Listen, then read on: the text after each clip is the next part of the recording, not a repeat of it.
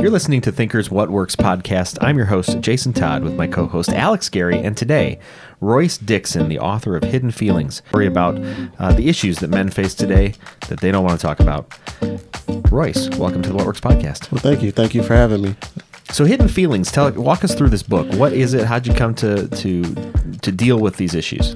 Basically, Hidden Feelings is, like you said, it's a fictional story that kind of deals with why men don't share their feelings or why they have a hard time showing their emotions. From things I've learned throughout my own experiences, things I've learned just working at the courthouse as a bailiff. You see a lot of things, you hear a lot of things. I work in divorce court. So you see kind of why guys have a hard time sharing their feelings.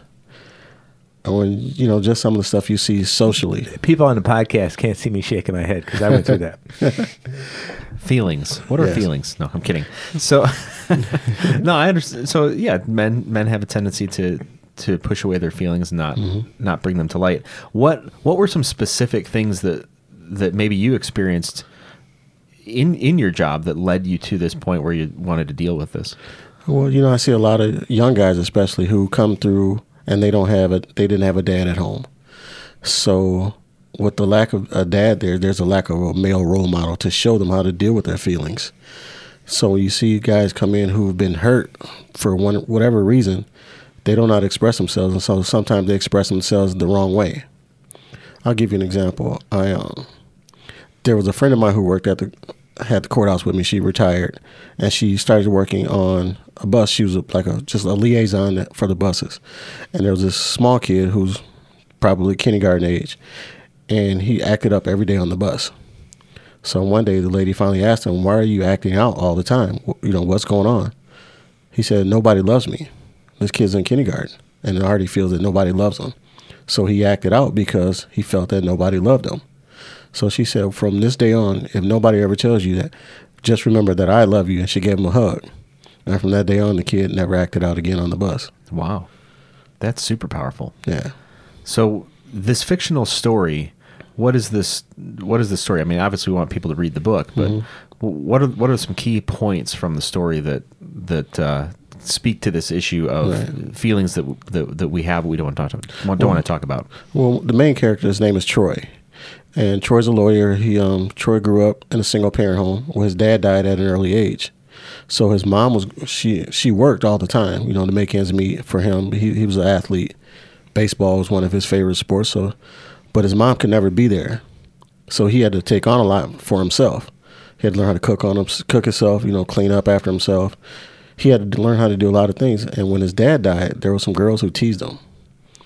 So at that point, he vowed that he would never let another lady or another girl see him cry.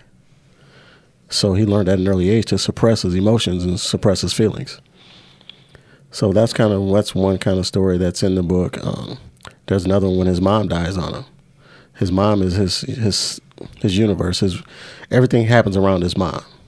And when she dies, he doesn't know what to do because he doesn't have anybody to turn to.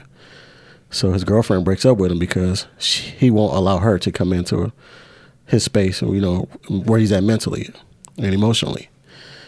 So she basically gives him an ultimatum: either you let me in, or we can't have this relationship. So long story short, they broke up. How long? So you've been a bailiff for how long? 12 years? About 12 years now. At what point did you start thinking about writing a book? Actually, I started thinking about writing a book about 10 or 15 years ago. It was a book of poetry. I didn't know what to do with it, so I kind of shelved it. And then back in 2011, I went through a divorce. And I had just found out going through that process, and then I remarried the same woman that I divorced. So during that process, you're one of the 8%ers. I've done that. I looked that up. Yeah. So I kind of learned about my own hidden feelings, and out of that, I wanted to write a book about me and my wife getting divorced, being married, divorced, and then remarried.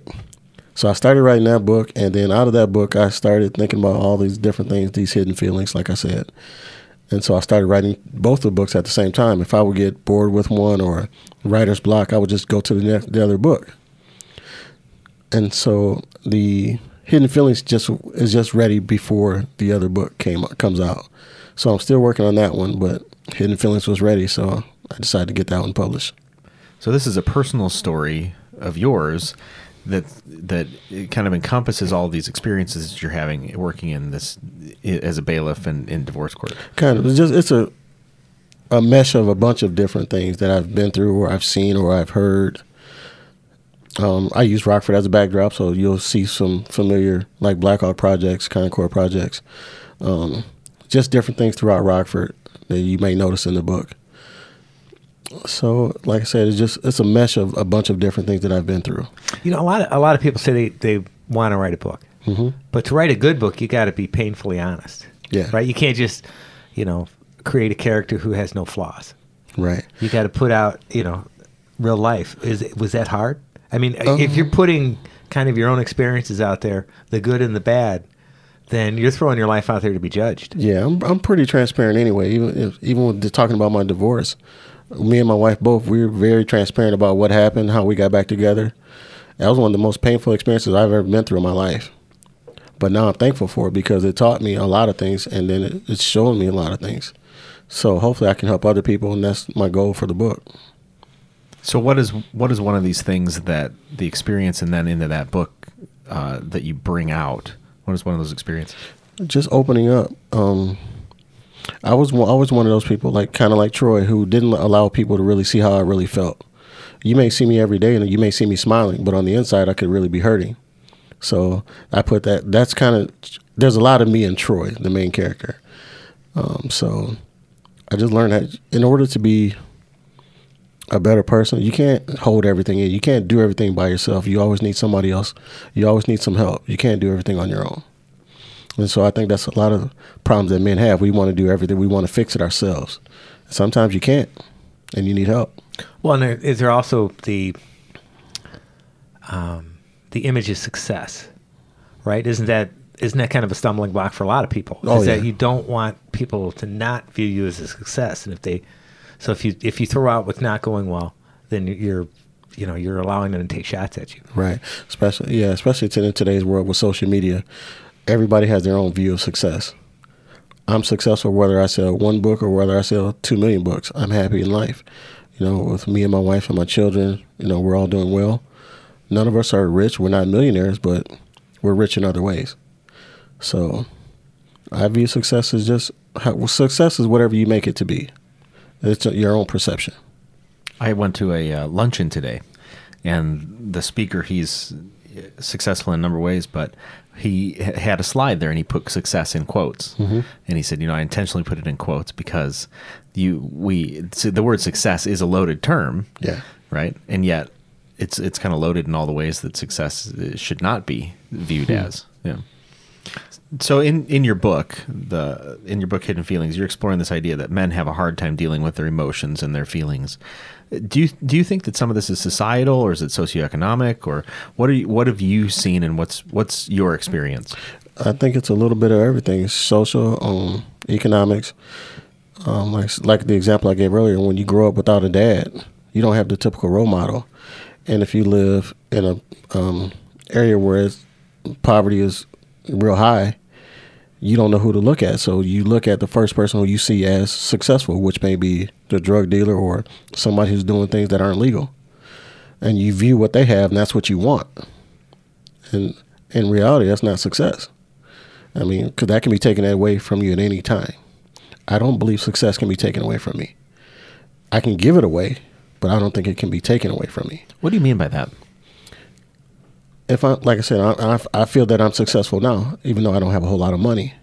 You could take every dime I had, and I could still be successful, as long as I have my wife, my children, my faith, my church.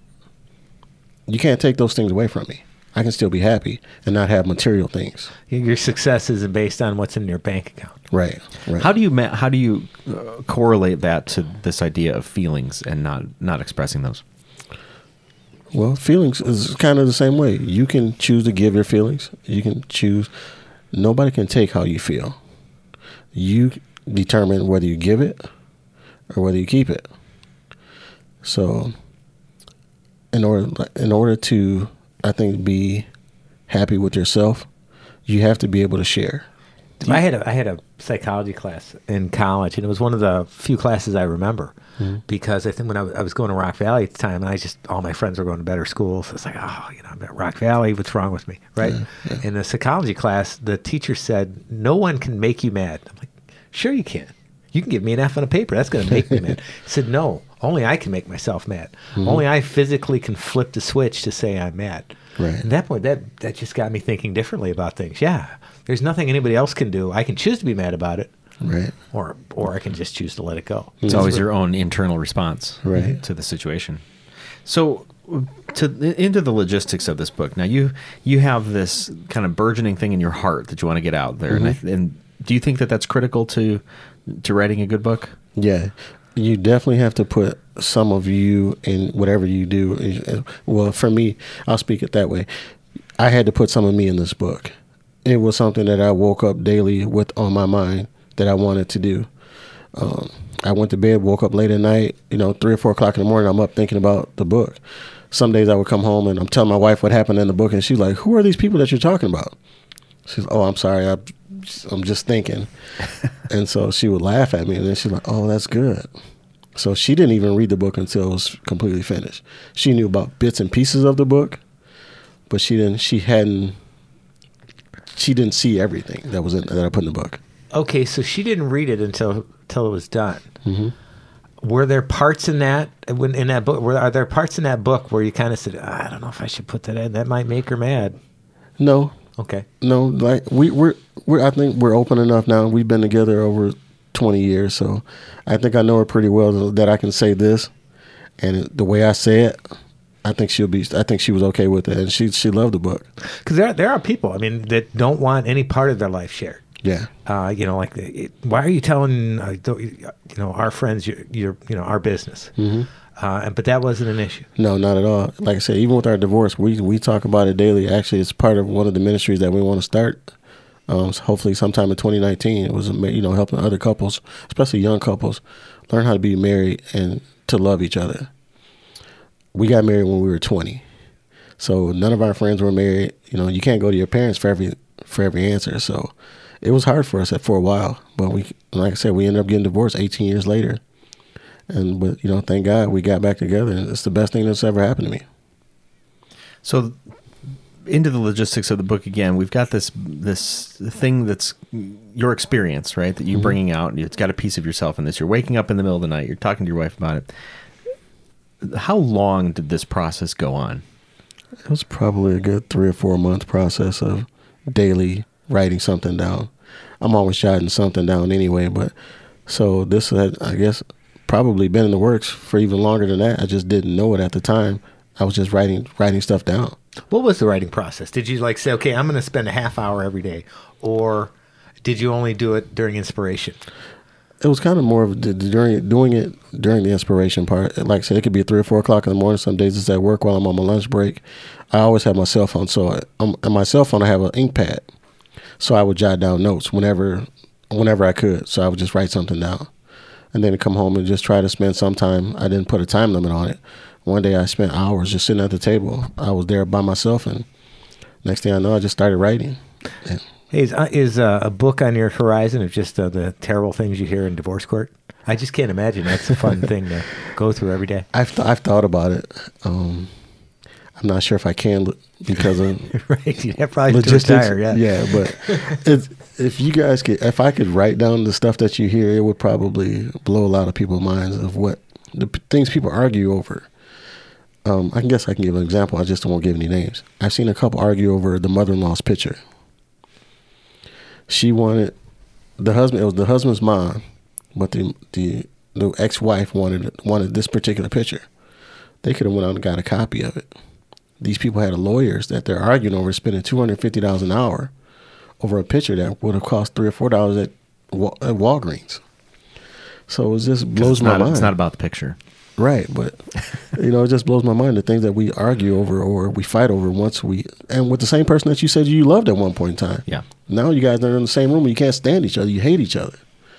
So just to see people go from one extreme to the next it's interesting. And are these some of the things that you're some of the examples that you're using when you're looking at not in this book. Yeah. But there's another book coming behind Hidden Feelings. There's like a part 2. Yeah. You talk about not having the father there. There's also the flip side of when the father is there and he's not the right role model. Right. I was sub teaching at Harlem, and they attached me to a kid for a week, who was in Harlem because his dad had beat his mom in another city, so they took him away from his dad and gave him to the mom. Well, he loved his dad, even though he'd watched him beat his mom. So he was dead set on getting kicked out of Harlem to go back and be his dad. And he treated every female teacher horribly because that's what he'd grown up watching. Right. So there's all kinds of angles about how kids grow up, and if you don't have the right role model, it's hard to be. Definitely. It's hard to get out of that. Yeah. I used to coach basketball, and I still volunteer at the Boys and Girls Club in Blackhawk. So I get a chance to talk to a lot of young men, and you kind of see a lot of different things with the young men that come in. You see parents that do come, some parents that don't come, how they interact with one another. And sometimes you kind of sit back and you think to yourself, man, if I finally could work with this kid a little bit more, because you only get a few hours with these kids, and then they go back home with their parents. And so now you're involved in a group of men who are trying to be positive role models, right? What is that called? I used to be. I'm not with that group anymore. Okay. But yeah, that was the goal behind it. Just to be give a kid a positive role model. But also I realized too that you can't just take the kid; you got to take the whole family. Because like I said, those kids only with the mentors for a couple of hours a day, but then they go right back home and they spend more time with their families. So if the family and the mentors if their goals aren't aligned, then the kid is going to go to where he sees what he sees all the time. So I left that organization and kind of started another one where it was more about family, including everybody. So if we can help the mom or dad get a job, get their record expunged, resume writing or mock interviews, whatever we could do to help the whole family, I think it kind of trickles down to the kids. If you create better parents, you create better children. Do you think that is one of the takeaways that you want from your book? Not yet. Not in this one. Right now, in this book, just kind of what I want men to see, well, women too, to figure out why men have a hard time sharing their feelings. Why he won't say, I love you. Maybe he never heard it. Or he never heard it from his parents, so he doesn't know how much to say it, or he just figures because I'm with you all the time. Mm-hmm. So it's more of a personal book right now. I think as the series grows, you'll start to see more and more and more of different things that I'll pull out from what I've seen in the community. So you took 4 months to write this book? About 4 months, yeah. Okay. And then how long did it take you to get it to the point where it was ready for sale? Probably about 2 months. I knew what I wanted for the cover, but I had to get it digitized, get it ready for print. So I had to send that off to somebody else to have them do that work. A friend of mine recommended this great app. It's called Fiverr, where you can pretty much pick and choose editors, whatever you need to help get your book finished. Mm-hmm. You can do it that way. So I did that. And then just the editing process kind of took a while because I wanted it to be real. I didn't want it to sound like it was a fairy tale, because these are real issues. So I was real picky with the person that helped me edit it. So she did her job, and then I had another person go back and edit it for me again, just to make sure that things were kind of right.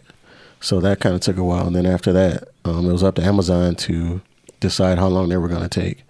So I think it took about a week or so to get their full approval of everything and make sure it wasn't plagiarized or anything like that.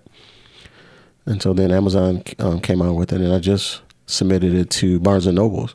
Really? Yeah, so Barnes & Nobles is going to print it. You can pre-order it now on Barnes & Nobles, and then it'll go live on March 6th, I believe it is. So I'm kind of curious about the business side of it. Yeah. What kind of capital investment did you have to make? I put in a couple $100 originally to get everything done. Mm-hmm. Most of it was in the hiring the right person to do the cover, and it's then not. editing. It's not thousands of dollars No, like it's- it used to be, where you had to order a whole bunch of books. And No, not at all. Especially going this way, I self-publish. yep. So it's not as costly as people may think, but it does cost you a little bit. And it costs you a lot of your time. Yeah, definitely a lot of time and energy. So what are some of the key things that you've learned, lessons you've learned maybe going through this publishing process? Because it's kind of my estimation that a lot of people talk about writing books. Right? Hey, I should write a book. Hey, and then other people give you advice. You know what you should do? You should write a book. And you're like, yeah, I should write a book. And nobody does. Yeah. But the lessons that you learned going through this process must be pretty profound. What are some of those lessons? One is just the time that it takes to really write a book. You know, when I first thought about this years ago, I'm like, oh, this nothing. I just write. I like to write. So just go ahead. But like you said, in order to write a good story, you got to put some of yourself into it. And I think that's the part that kind of scares people. You know? Well, yeah, you got to be honest. Yeah. Right? You got to put the warts out there. You're right. And people don't like that. And that scares me. I've always wanted to write a book, but I'm like, am I really going to put the stuff I don't want people to know in there? Yeah. I don't know. I don't know if I have that kind of courage. And then the feedback that you get, because sometimes it's not always good. So that was one of the things that I was kind of worried about what people would think. And once I thought about it, I was like, what's the worst that can happen? Nobody buys it. It doesn't hurt. I spent a couple $100. I did that playing softball for years. I spent a lot of money playing softball, traveling around the country. Royce is real good. He's better than me. No. He's better than me. We hated running into his team in tournaments, man. Yeah. Hated that. But it was always a good time. But yeah, another thing, financially invest in yourself. Make sure that what you want is right. Don't just rush it. That's one of my flaws. I like to rush. When I get a project, I want to rush and get it done. And my wife has to slow me down. She's like, wait a minute. Is it what you want? Is it how you want it? So there was a couple of times where I was like, no, it's not really what I want. So you're right. I'll do this over again.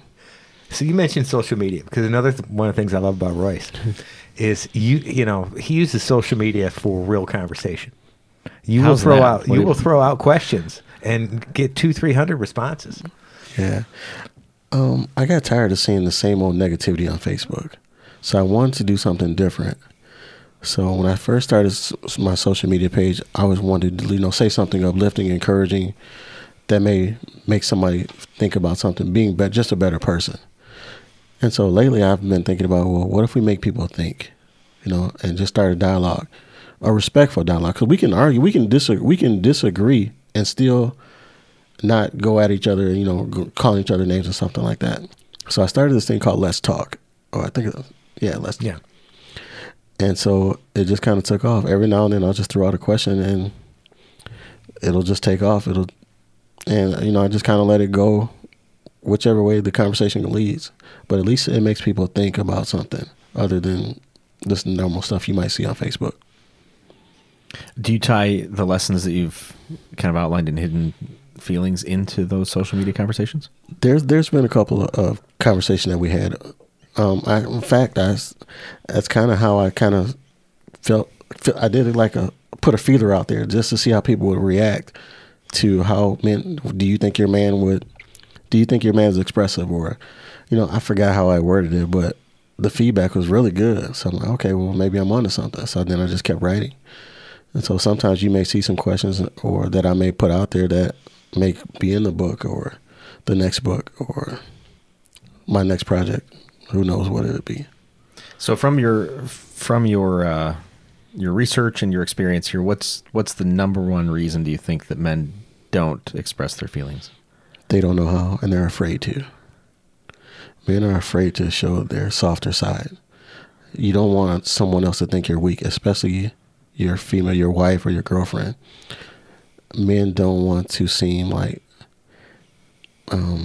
they're weak. So in order to do that, I'll just avoid the question, or I'll do something that might start an argument just so I don't have to deal with whatever's going on.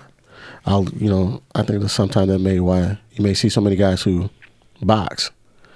This is a way for them to break out, to handle their frustrations. Whatever there's going on in their lives, they go to the gym, lift heavy weights. We find ways to kind of deal with it. One of the ways that I used to deal was playing softball. Try to hit the ball as hard as you can. And spend a couple of hours. But then at the end of the day, you still got to go back home and face those same issues again. So you can't run from it. You gotta face it. So who do you recommend this read your book? I recommend everybody read the book. It's definitely for men. But I see you want to sell as many as possible. But I don't know. I mean, there's certain there's certain audiences that probably should definitely read the book, and then there are other audiences. Definitely, it's like, okay, 18 and up. 18 and up. Yeah. To look inside yourself and figure out why, because women have hidden feelings too. They don't always express or say what they want to say. Are you sure? I'm sure. In fact, one of the characters, Jasmine, she's one of the main characters. She has some hidden feelings in there too. So, what's her go-to phrase? Are you all right? I don't think she has a go-to phrase. Not yet. I'm fine. So having gone through a divorce as well, mine was 2 years, 4 years.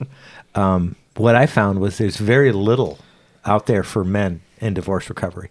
Yeah. Because it's like this cottage industry for women, and having to recover from cheating or whatever happened, right? Mm-hmm. Although women end up, I think, filing 70% of the divorces. Yeah. So in the end, it's weird. It affects men almost more because they're the ones being divorced, mm-hmm. and yet there's not a lot out there, research or talk about their side of it. So that's the fact you're tackling that subject. It's a subject that should be tackled. Yeah, I think so too. Like I said, I didn't know where to go when I got divorced. I realized the day that I got the divorce that I was making a mistake, but I was too prideful to stop it. And I'll talk about that in the other book too. I had 3 different chances to stop my divorce. The judge kept asking me because he knew me and he knew my wife. First he said, I don't really feel comfortable doing this. Are you sure you want me to do it? My wife was crying. I'm like, yeah, go ahead and do it. So then he asked me a couple more questions. He's like, I'm just not really sure about this. Are you sure? Yes, Judge, it's fine. Go ahead. We'll be okay. So he asked me a 3rd time. And each time I wanted to say yes, but my pride wouldn't let me. Pride is, I think, the number one killer of a lot of things that men do. We will let pride stop us from doing a lot of things. So when the divorce was final, she ran out of the courtroom. I felt like the lowest thing on earth. So I tried to go after her. So I go out the courtroom and I can't find her anywhere. I'm like, oh my God, she's, I just really hurt her. And so I call her best friend. I'm like, hey, can you call Lisa and check on her? Just to see if she's okay. Because I know she's not going to answer my call right now. And so right there should have told me, you're not ready for a divorce. But I rushed it. I knew how to, get everything. I had all the paperwork done. It was quick and easy. I think most people take about, 6 months to get your divorce? Mine took 4 years. 4 years? I was divorced in less than 3 months. Mm-hmm. I think we filed the papers in August and was divorced by September 10th, September 11th. I mean, the pride thing,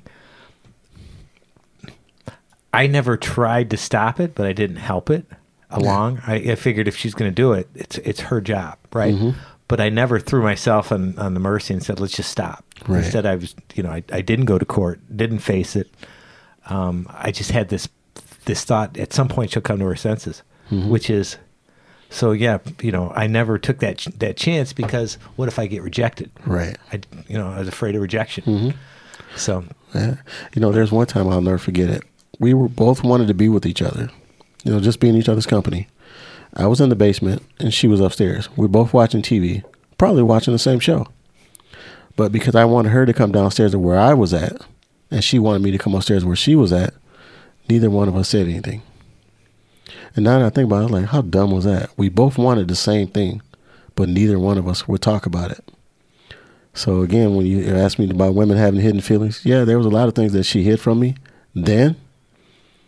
But when I had to come back, she was like, in order for me to take you back, I got to tell you some things that I've been holding on to for years because I didn't know how to tell you this because I didn't want to hurt your pride.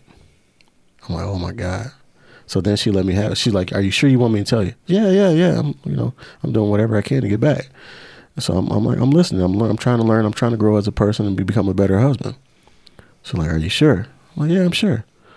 So when she started letting me have it, telling me everything that she wanted to tell me from years back, that was one of the hardest things I've ever had to go through. But it also humbled me because she taught me a lot. She told me that I never allowed her to open up really and tell me what she thought because she was worried about my pride. Well, you should talk to your spouse daily. We talk every night now. Some days she comes home from work, I meet her at the door, and we'll just sit at the table and just talk. And she can tell me everything that's going on, if there's something that she didn't like or something I did, and vice versa. So now our lines of communication are open so much more. She told me one time, you're so much better than my first husband. And I'm like, what do you mean I'm better than your first husband? I'm the same guy. So it kind of bothered me at first. But you're not. But then when she explained it to me, she's like, you're not the same person that you were 4 years ago. You know, it's almost like marriage shouldn't be allowed till you're 30. Yeah. Really? You know, there's something probably to that. I mean, you know, I went through a lot of divorce classes at Heartland, and one of them was with a good friend of mine. We played baseball together in college, and it's the same thing. He's a quiet person by nature. Mm-hmm. He just felt, you know, providing and being there was enough, right? And so he got divorced, and now I see him on Facebook. He's remarried, and he's just the most talkative, open guy, right? Yeah. Because it takes getting knocked down maybe to get through it. Definitely. Do you think that there's something to the idea that expressing your hidden feelings is putting you in a very vulnerable position, right? And and somewhere psychologically we believe that because we are so vulnerable that we could be destroyed. Mm-hmm. I agree with that 100%. And once you realize that being vulnerable, you are not in fact destroyed. Yeah. That life just continues on. Absolutely. And you might gain some strength through that as well. Having faced it at least. I think you'll definitely gain some strength. And who better than to be vulnerable around is your spouse. Yeah. You know, if you marry this person and you love this person, they're not going to use that vulnerability against you. In fact, they're going to make you stronger. Mm-hmm. Because where I'm the weakest at is usually where she's the strongest at, and vice versa. Well, awesome. I can't wait to read the second one. This is great. Having completed one, projects are a big thing. So a lot of people start projects and don't finish it. By just finishing it, getting it done and getting it out there and facing rejection and facing sales, things like that, do you feel like now that there's the momentum to finish all these other things in your life? Because you mentioned you've also started like clothing line. Right, definitely. And because I was spending so much time with the book, I kind of let the clothing line. I don't talk about the clothing line as much, but because it's a lot of work, there's not enough hours in the day for me to do both. But now that this book is out, I'm kind of, doing the promoting, self-promoting right now. Hopefully I'll get some more promotional help from Barnes & Nobles. When this takes off more, I've now enlisted a marketing team to help me with Be Blessed Clothing. So now both can kind of grow and, take on their own wings, so to speak, kind of take off. Well, Royce, I think we'll look forward to having you on the some of the other promotional opportunities we've got for your clothing line here in the area. But it's been a pleasure talking to you about your Hidden Feelings book. The second one, when does that come out? I don't know yet. Whenever actually, I'm still working on writing it. I'm just really into like the first part of the book. No, that's awesome. Yeah. And where does a person go to buy this book? Right now, if you want it right now, you can go to Amazon.com and order. Just type in Hidden Feelings and the book will come up. Barnes & Nobles are taking pre-sales right now, but it'll go live March 6th. And hopefully I'll do a book signing out at Barnes & Nobles sometime here within the next month or two. Awesome. Well, Royce, thanks for being on the What Works podcast. Yeah, thank you guys for having me. I really appreciate it. The What Works podcast is a production of Thinker Ventures. Learn more at thinkerventures.com.